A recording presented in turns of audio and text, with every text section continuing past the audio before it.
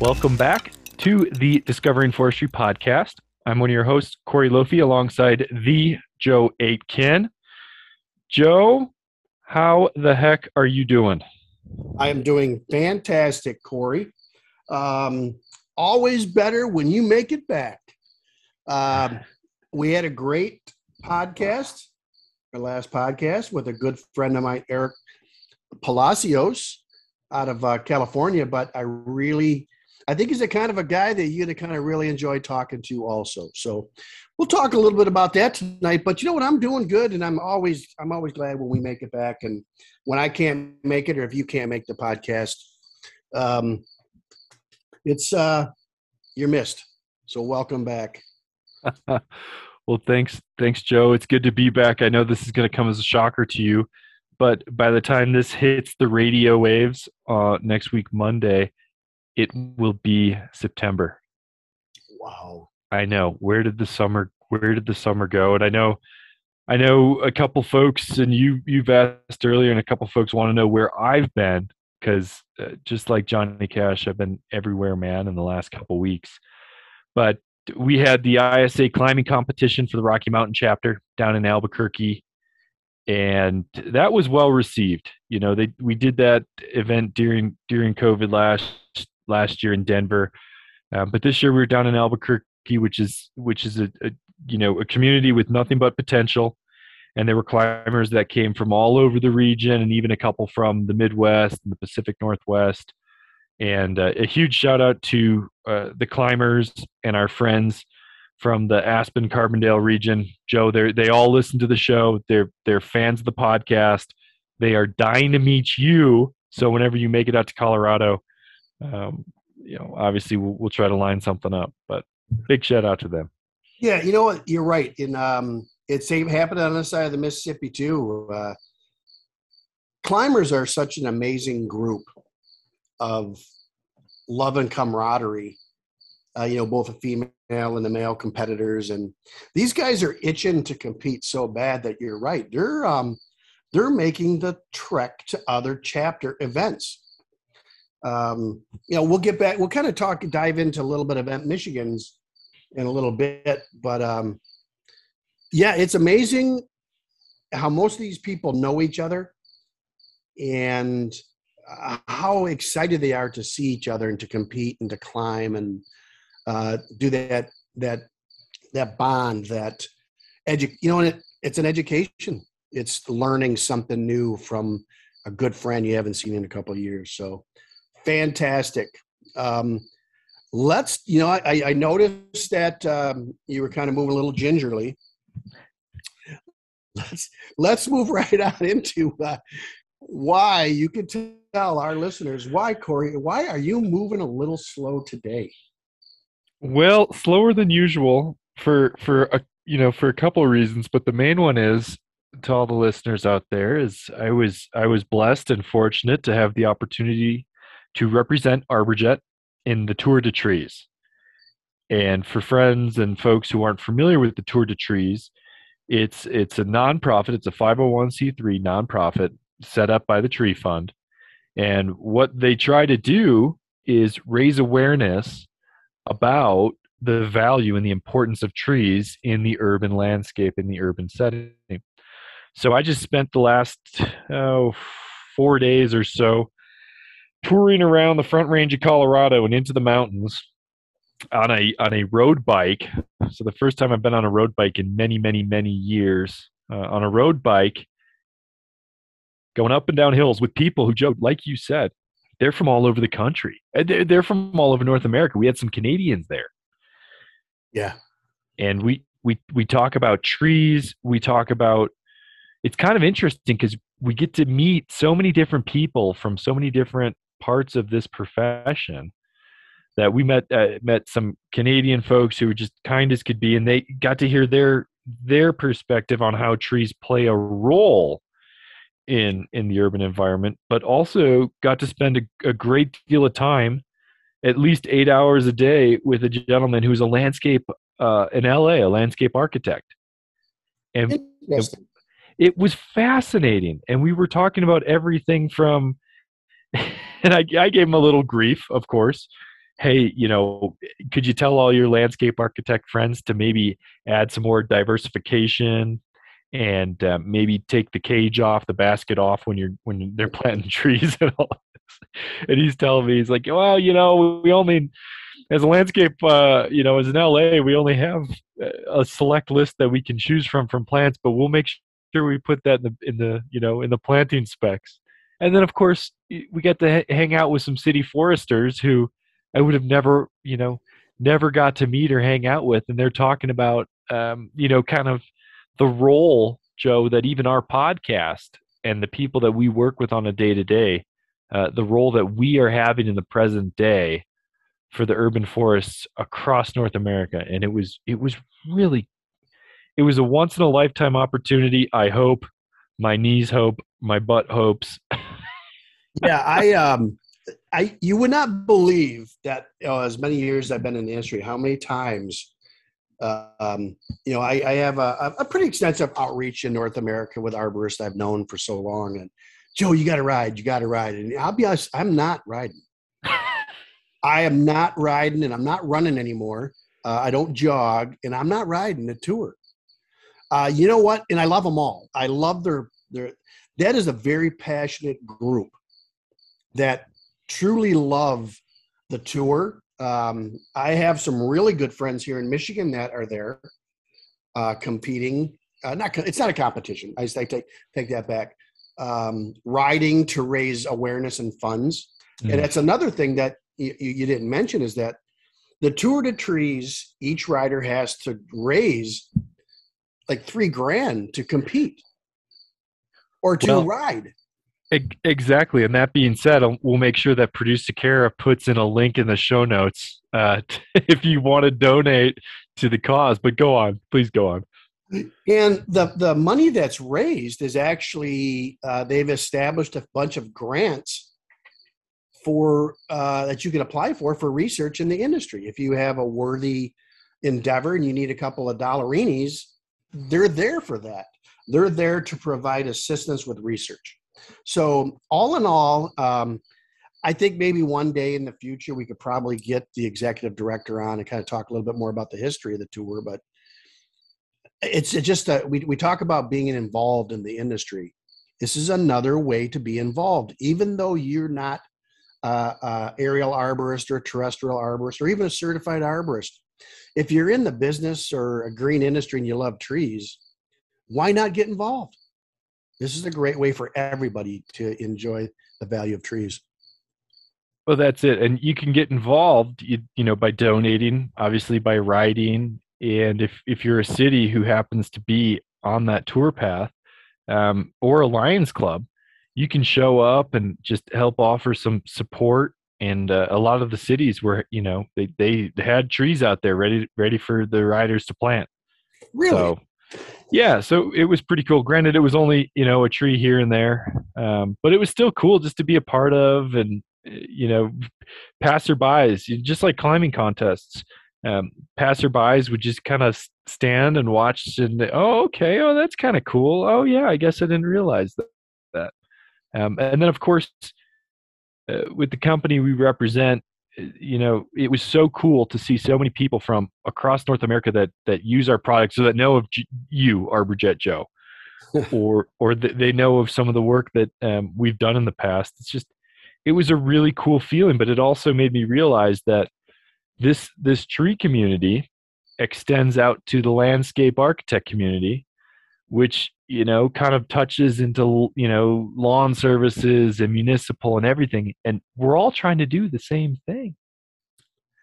And I would say 99.9% of us are trying to do the right thing. That's right. And in part of a good portion of our listeners are forestry.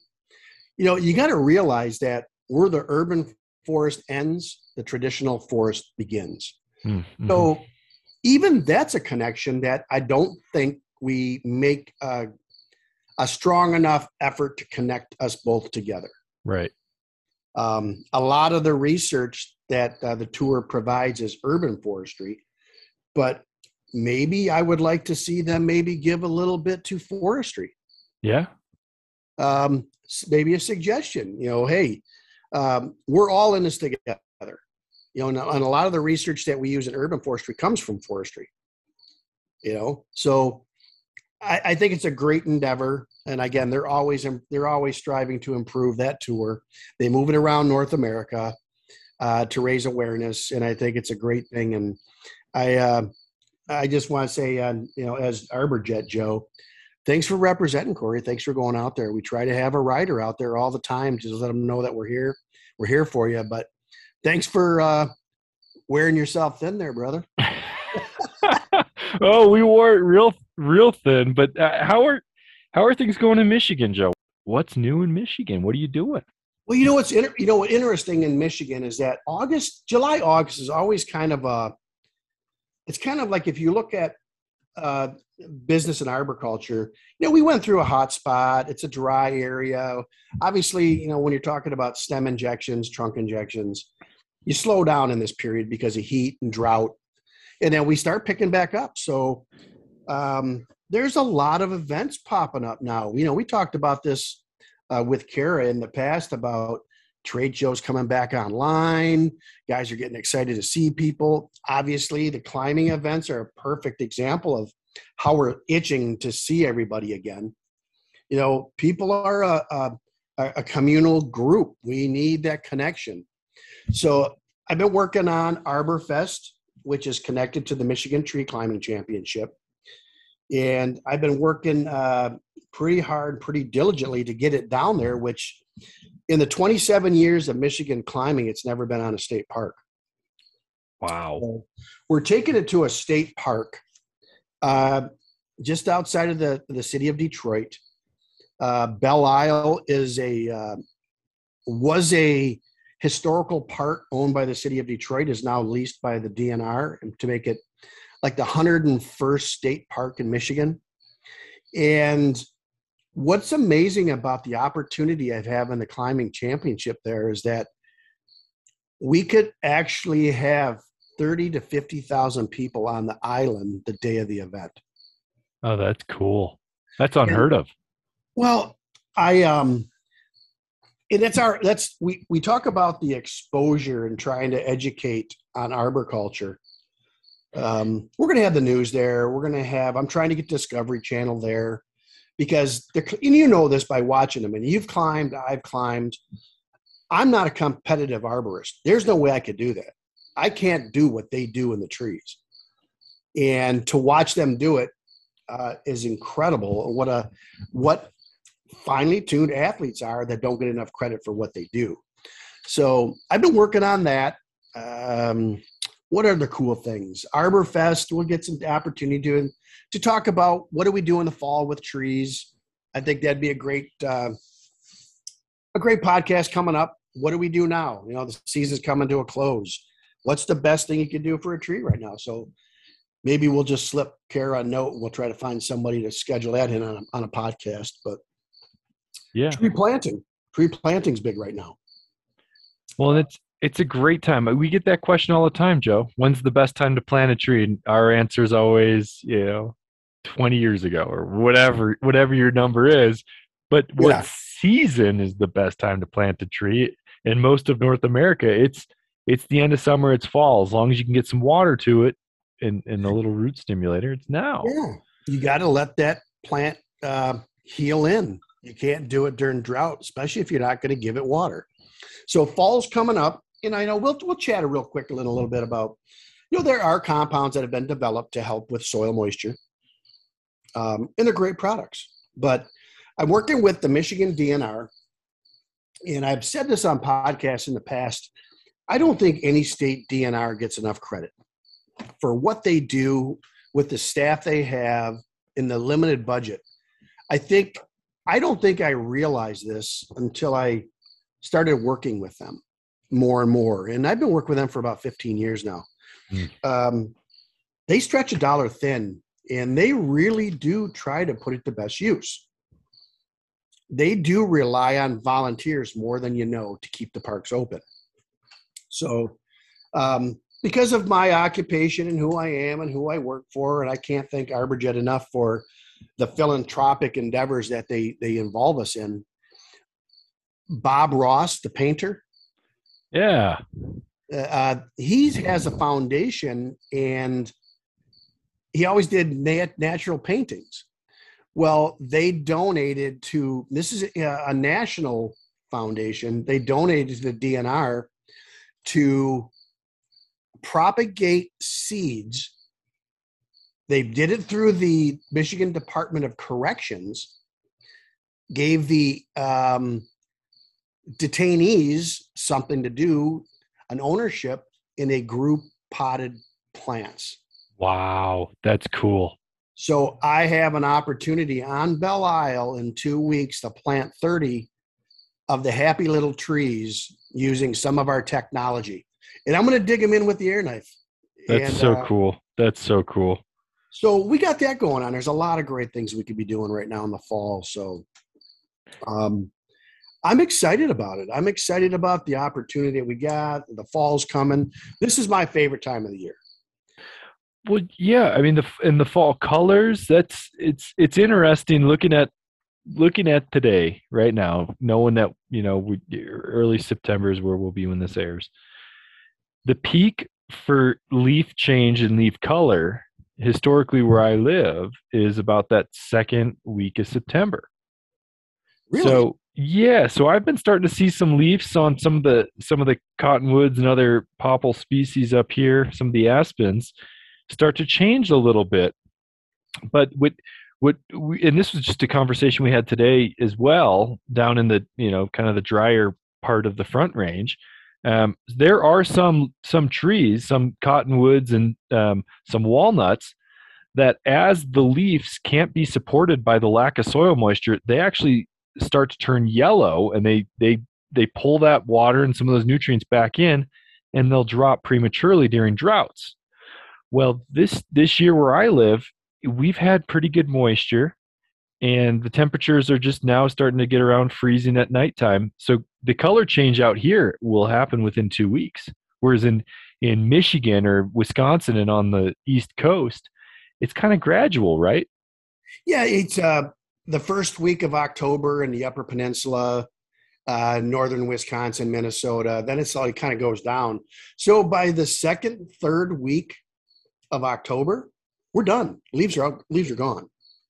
But man, is that a beautiful time of the year. And I'm an avid hunter, outdoorsman.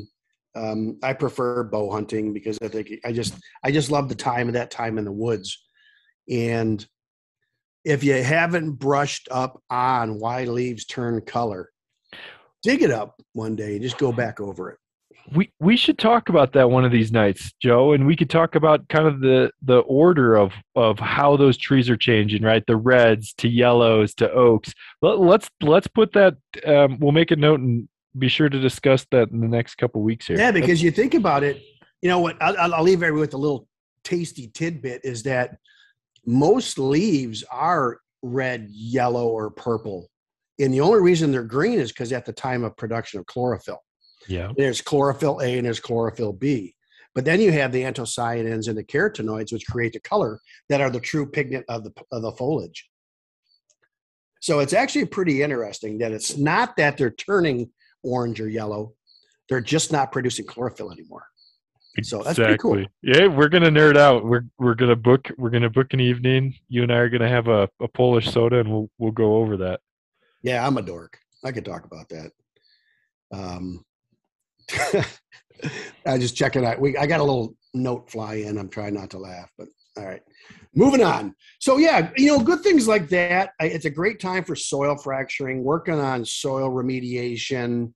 Like you said, if you've got a tree that's prematurely turning right now, that's a great indicator that something else is going on. Flag that for next year, or flag that to do something with it this year at the end of the season. It's all, I guess you would call it a phenological indicator if the tree's defoliating early. Yeah. So, yeah, stuff like that. There's some great stuff out there. We've talked about diagnostics in the past. That's a great diagnostic tool. Something's just not right that tree's saying, shit, I'm done for the season. And it's turning red now, and it's supposed to wait another month. So something's going on.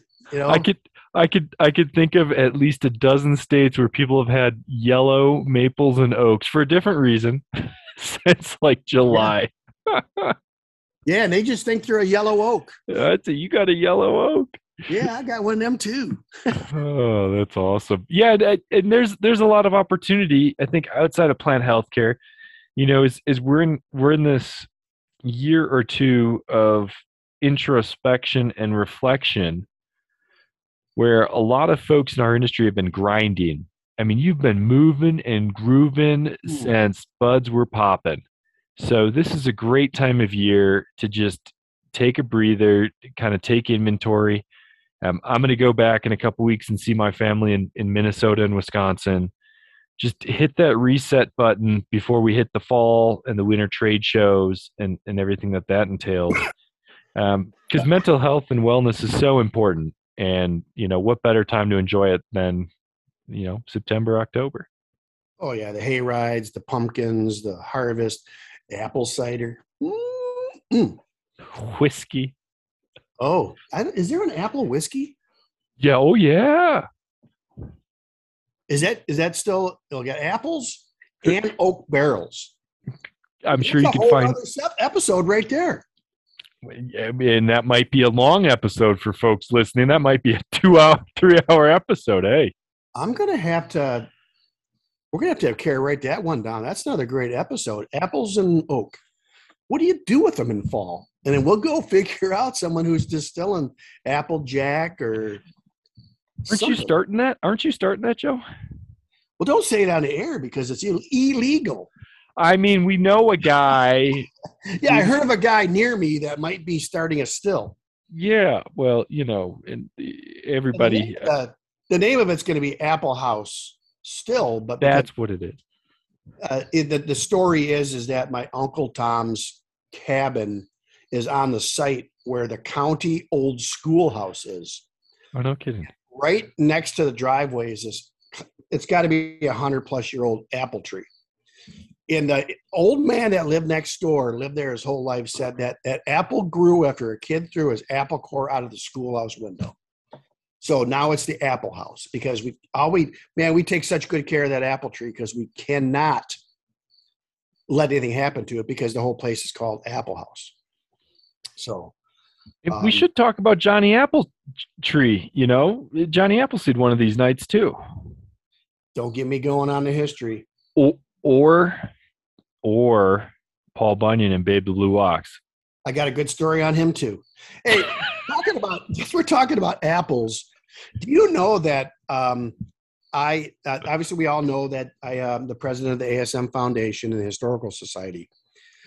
I have an arborist back when I first started this, had me come down to Mansfield, Ohio. And he brought me down there because his name is Leonard Dulce Tree Care in Ohio, Mansfield, Ohio. Great guy, great company, small company there in Mansfield. He goes, you never guess what I have. So I had to go visit him. He's got a maple sugar shack. On his property, he makes maple syrup. Very cool. So he goes, come on in. Half the side was the boiler. The other half the side was he made a log cabin. And there's these huge hand-hewed logs that separated the two halves of the pole barn. And he goes, sit in that rocking chair, put your hand on that wall. And I'm like, yeah. He goes, guess where that wall came from? That was part of Johnny Appleseed's log cabin when Johnny Appleseed lived in Mansfield County back in 1810. What?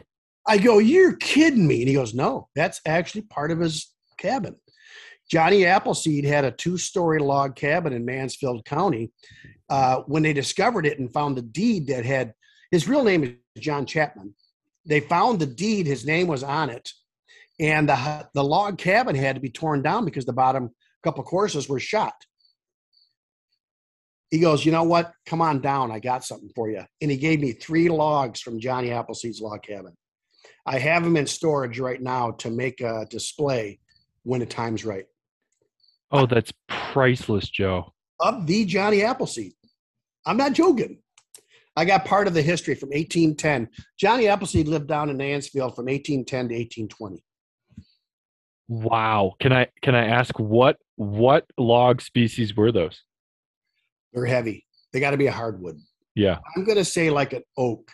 Yeah. They're so old weathered that I really, and I don't want to cut them to get an end grain or look, but I found a tool called the Restore, which is like a wire wheel brush that I can, and someone said you can power wash them and get the dirt off them without wrecking them. So I'm gonna find out. I'll probably have someone from MSU come and look at to authenticate them. But you got part of that. That could be all part of that day. We'll bring the logs out. We'll set up the studio right there. We'll do a toast of Johnny Appleseed, and because Johnny Appleseed never planted an apple tree for eating. Right? You know that, right?